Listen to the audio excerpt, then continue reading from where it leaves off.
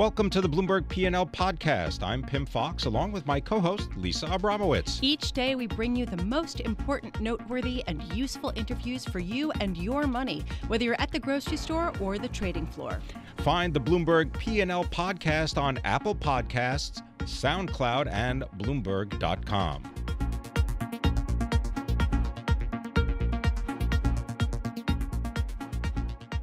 Tesla shares are down nearly 4%, falling deeper after a report from Fox Business that the U.S. SEC sent a subpoena to the car maker regarding Elon Musk's plans to take it private and is claimed to have had, quote, funding secured for the deal.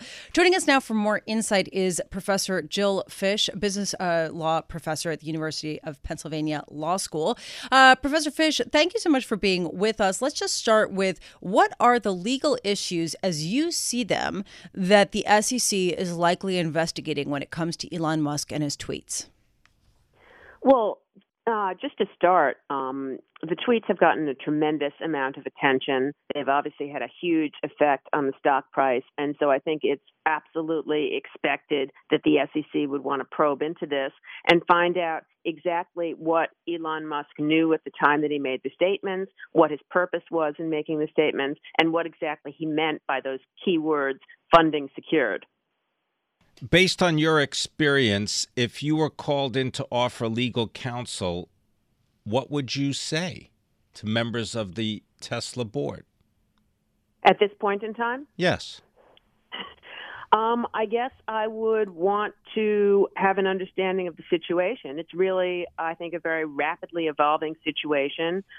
We, as the public, aren't sure at this point exactly what the status of the deal is, what the status of the negotiations are. I learned last night that Goldman and Silver Lake were involved in this. So my first step would be to find out what's going on, how far along things are, and what the status of the various players are. One thing that I'm struggling to understand is how long an investigation like this would go on by the SEC and what the potential consequences are. Can you shed some light there? Well, it's very hard to predict because we really don't know what the SEC is going to find. I think the SEC's first priority is to make sure that the public, that the capital markets have accurate information. And so I think the purpose initially is to clarify the situation, to find out whether any sort of corrective disclosures are necessary, and to move very quickly on that. I think at this stage, it's much too early to try to understand, are they going to bring an enforcement action? Is there a possibility of some sort of sanctions and so forth? We just don't know. So if that's the case, then I'm trying to understand, when I talk to investors in Tesla or analysts, they say, well, there is this SEC risk. How big of a risk is it if the investigation might take a very long time and might just result in sort of a hand slap of a fine? I think in terms of affecting whether Tesla goes private, the SEC investigation is a limited risk. I think it could upset the apple cart, so to speak, but I don't think that the SEC investigation would prevent the company from going private. I think with respect to Elon Musk's personal situation, a lot of that is going to depend on these unknowns, on what his intent was, whether there was some sort of purpose to deal with short sellers and manipulate the market, or whether he just got ahead of himself in the SEC's view. Professor Fisch, is it legal for the CEO of a publicly traded company who also owns nearly 20% of a company's stock to put out a specific stock price for a take-private deal unless they have a committed and or some kind of documented evidence that such a conversation or negotiation is taking place? Well, you put it very bluntly, and that's kind of a hard statement, right? I think there are a bunch of questions that I would ask or that the SEC would ask in terms of determining legality. But I think the way the tweet was framed in terms of his intention or his goal at a specific stock price, I don't think that's necessarily problematic. one of the things that we've seen with Elon Musk's tweets, and it goes back before this specific incident, is he's sort of pushing the envelope. He's using Twitter to communicate information more rapidly in a style that's really unconventional compared to your typical CEO.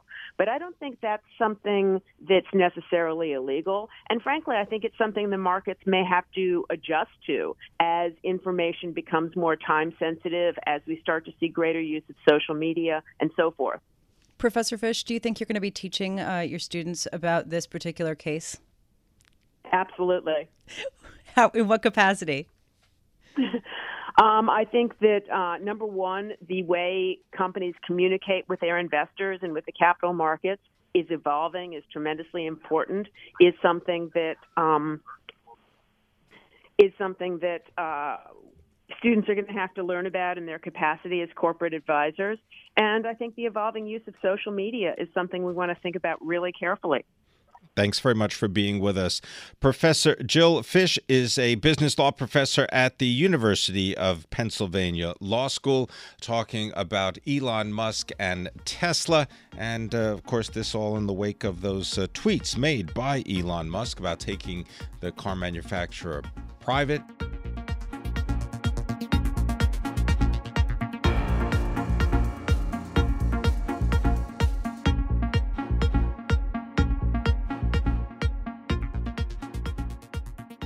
What does the United States really want from China when it comes to trade? Here to help answer that question is Robert Lawrence. He is the Albert L. Williams Professor of Trade and Investment at the John F. Kennedy School of Government at Harvard University. He is also a senior fellow at the Peterson Institute for International Economics. Previously, he served as a member of the Council of Economic Advisors under President Clinton.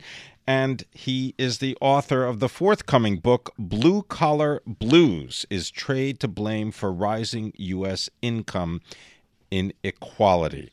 I beg your pardon, Professor Lawrence, maybe you could just sort of give us a little bit of your perspective before you tell us what you believe President Trump's ultimate strategy with trade in China is. Well, I am suspicious of, I think basically what President Trump wants to do is to raise tariffs and increase protection in the United States. And I think he's prepared to use the trade rules when it suits him in order to accomplish this. And that's why I'm suspicious that his urging China to change its behavior and respect the intellectual property protection of American firms in China is really a negotiating demand, or what I believe is actually a pretext for him to raise barriers on Chinese products. So this is a really compelling point, because there are many people who say that President Trump's actions so far are negotiating tactics that will ultimately lead to a softer end. You're saying that's not the case. What is the end result of what you believe President Trump is going for? Well, I believe the end result is high tariffs. We're already seeing them in place against steel and aluminum, with no possibilities, really, of them being removed in the short run. And I actually think that the tariffs against China, which have been escalating, are going to be with us for a long time. Another thing that really strikes me as inconsistent is that when it comes to Mexico, what the administration is trying to do is to negotiate a NAFTA that makes it much harder to outsource to Mexico. And they want the agreement to expire. They don't want to give a legal protection to investors in Mexico and have the ability to challenge things that the Mexican government does. So that's sort of consistent. They don't want outsourcing to Mexico. But when it comes to China, ostensibly what they want is for the Chinese to protect American investors by ensuring their intellectual property. And if the Chinese actually do that, it's going to become more attractive to invest in China, which isn't really what the administration wants. I think what Mr. Trump really wants is something he's promised for many years, and that is to tax products which are outsourced by American firms for production in China and then brought back into the U.S. market. Professor Lawrence, can you speak a little bit about how tariffs may have a long-term effect on an industry beyond just increases in prices or blocking certain kinds of companies from, producing their products overseas? And I'm thinking of many things you've talked about, including the chicken tax, which goes back to 1964. How do tariffs affect businesses and how they really operate?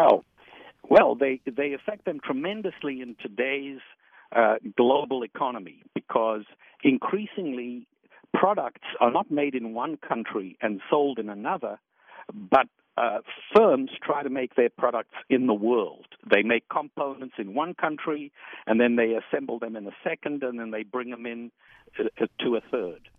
So many of the products that are manufactured in the United States use imported components. Yeah. What tariffs do is to interfere with the entire system. And today, if you were a planner in any corporation, you're going to have a huge amount of uncertainty as to whether relying on the components that you bring in from other countries is going to be a viable economic strategy, because it's quite possible either the U.S. will put a tariff on your products, or the foreigners will also prevent you from doing this by retaliating. So what I'm struggling to understand, what you're describing as President Trump's goal, is that the goal of the people in the Rust Belt? Well, I think it's ultimately not going to help them very much because of the global nature. It is the goal of some in some industries. So if you're in the steel industry now, you have protection from foreign competition. And so you're quite happy with what President Trump has done. If similarly in the aluminum industry, or if you make dishwashers, you've received more protection. But if you're a steel user and you're in the Rust Belt, if you're trying to make machinery, if you, for instance, are working for Caterpillar, your firm's costs have gone up, and you're much less competitive in world markets, and you're going to find it tougher to compete. And I think there are more people who use steel than produce it. So at the end of the day, I think this is a strategy that isn't going to work for people in the Rust Belt, even though its optics may look good in the short run. Professor Robert Lawrence, thank you so much for being with us. It's always wonderful to get your insights. Professor Robert Lawrence of the John F. Kennedy School of Government at Harvard University, also a senior fellow at the Peterson Institute for International Economics, joining us from Boston.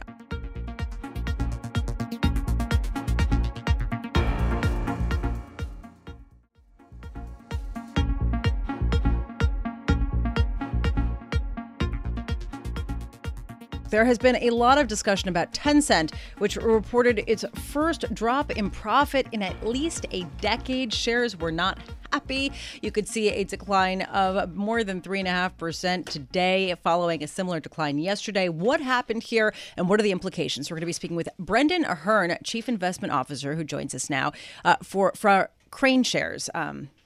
Brendan, thank you so much for being with us. What happened with Tencent? Let's just start there. Yeah, so Tencent reported disappointing both revenue as well as net income, as well as a concern around some of the regulatory approval within China of some of their online games. So overall, it was a very disappointing results. Probably more importantly, it comes at a time where you're seeing a little bit of kind of cracks in the tech growth FANG name, so certainly Tencent is not helping to U.S. listed both Chinese as well as U.S. listed technology companies today. Brendan, I'm looking at the performance of the Shanghai Stock Exchange Composite Index. It's down more than 17% so far this year. Mm-hmm. Is there any indication, based on your experience, that we're going to see any kind of turnaround? Well, I think that the hope, one, Pim, is you have MSCI's inclusion of 236 Shanghai and Shenzhen names. The second inclusion is September 1st. If you take the PE of the S&P 500 and minus it from the Shanghai PE, we're basically back to a point where we had the crisis back in the summer of 2015. If you subtract price to book of S&P minus Shanghai, it's the widest ever. It's literally never, Shanghai stocks have never been at this level of a discount to their U.S. equivalents ever. And yeah, well, wait. But how can you compare Chinese stocks to U.S. stocks? You can do it using the numbers, but you can't use it using governance issues, interference from the central government, corporate issues. I mean, how can you compare the two? Well, I think we're just looking at this mathematically. What are the numbers? And sure, I don't disagree that there are elements to investing not only in any emerging market or any foreign country. There's additional risks associated with that. So certainly, what we're doing should be part of an overall diversified portfolio. But we do think it's a very on the Shanghai names, very compelling valuations with the backdrop of this coming inclusion from MSCI, which will continue for the next several years. On the Hong Kong and U.S. names, you do have, say, for a company like Alibaba, they do have to adhere to U.S. GAAP. They have to have a U.S. accounting firm, adhere to U.S. listing standards, which help address some of those concerns, Pim. So, Brendan, I want to talk about what happened with Tencent, why things were so disappointing for them, and sort of tie this to what we saw with Facebook when they reported earnings, which there was a sense of peak tech, or at least peak expansion of tech, right? That everyone who has a smartphone has a smartphone, who's going to have one, et cetera, et cetera. I'm just wondering, I mean, from a contagion standpoint, is Tencent sending a really significant message that can be applied broadly throughout big tech? I think it's a really great point, and even the comparison you make, Lisa, around Tencent, because we do, because of their WeChat, over 1 billion users of this, this social media platform run by Tencent. But one interesting thing about Tencent is the core business at this point is still online gaming, and there were positives on the social media side. Video subscriptions, 74 million, up 121% year over year. Mobile payments, 800 million monthly users, grew 40% year over year for the quarter. So as much as we kind of call Tencent and Facebook, we make that comparison. It's that online gaming is still a big part of their business, and that is the culprit in Tencent. And I don't necessarily believe that creates issues for U.S. or other, say, Chinese technology companies. Even we saw just very recently, NetEase, one of Tencent's big competitors in online gaming, pretty weak outlook, a little bit of a forebearer of Tencent's weak online gaming results today. Thanks for being with us. As always, Brendan Ahern is the Chief Investment Officer for KraneShares, talking about Tencent earnings and the Chinese technology sector.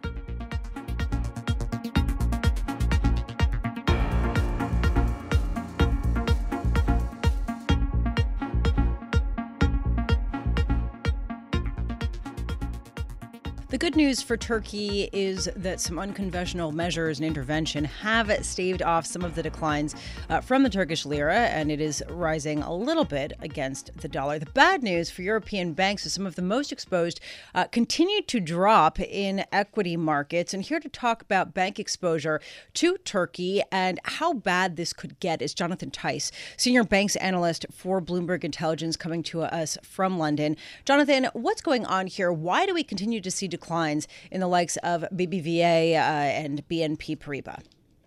Well, I think this is just a more general risk off. Clearly, BBVA, it isn't just Turkey. I mean, they own 62% of something of guarantee, but they're also LATAM exposed, one of the most exposed to emerging markets of all global banks.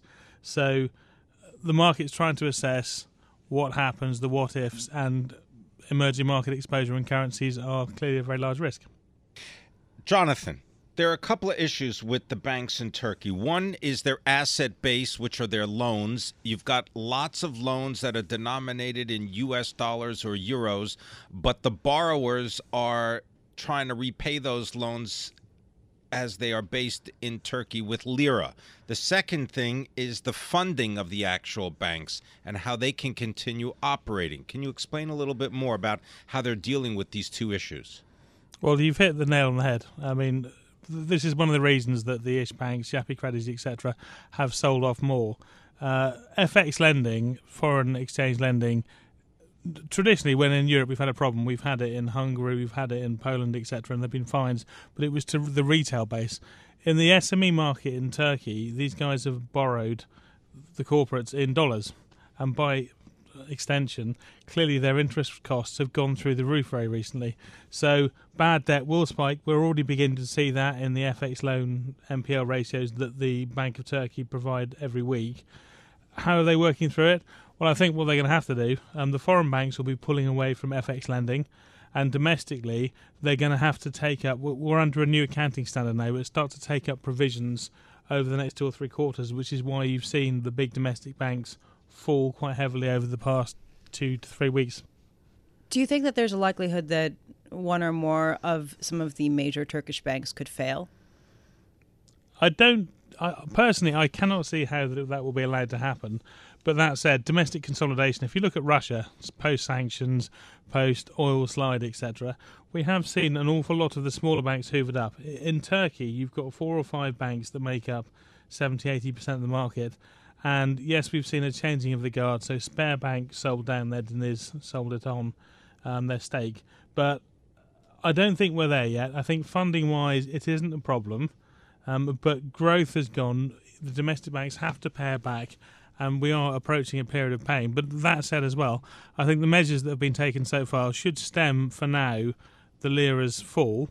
That said, we still need to understand what Erdogan is going to do, and will he allow them to hike rates. Jonathan, 3 industry groups: telecoms, retailers, and energy.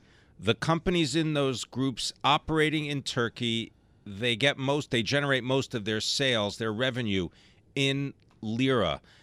Recently, I believe the Turkish cell phone operator, Turk Telecom, the phone operator, they reported a loss because of what they described as unfavorable Forex movements. It erased their entire net income.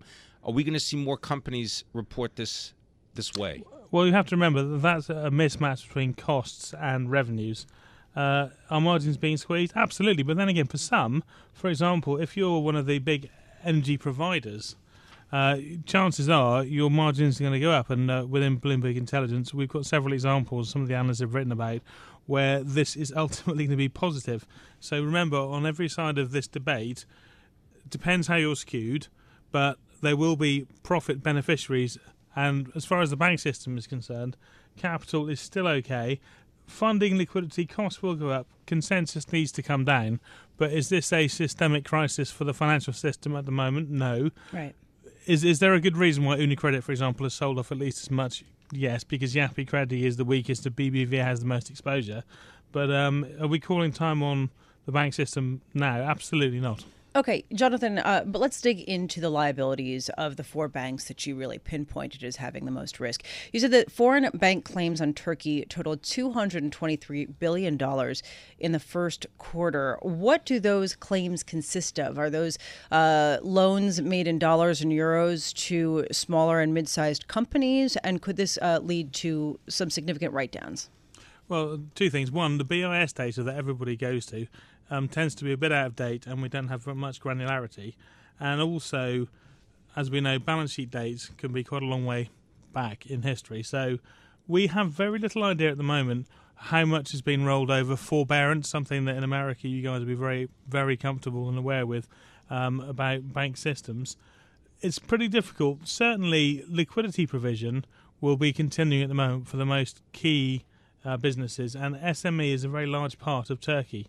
So do I think that we're already seeing NPLs for FX loans ticking up, but they're still only at 2%? Do I think we're going to see anything that tangibly as an analyst I can point to and say, here's the data point, they're all in trouble in the next 6 to 9 months? Very unlikely. All right, we got to leave it there. Thanks very much for being with us. Jonathan Tyce, Senior Banks Analyst for Bloomberg Intelligence, speaking about Turkish banks. Thanks for listening to the Bloomberg P&L podcast. You can subscribe and listen to interviews at Apple Podcasts, SoundCloud, or whatever podcast platform you prefer. I'm Pim Fox. I'm on Twitter at Pim Fox. I'm on Twitter at Lisa Abramowitz1. Before the podcast, you can always catch us worldwide on Bloomberg Radio.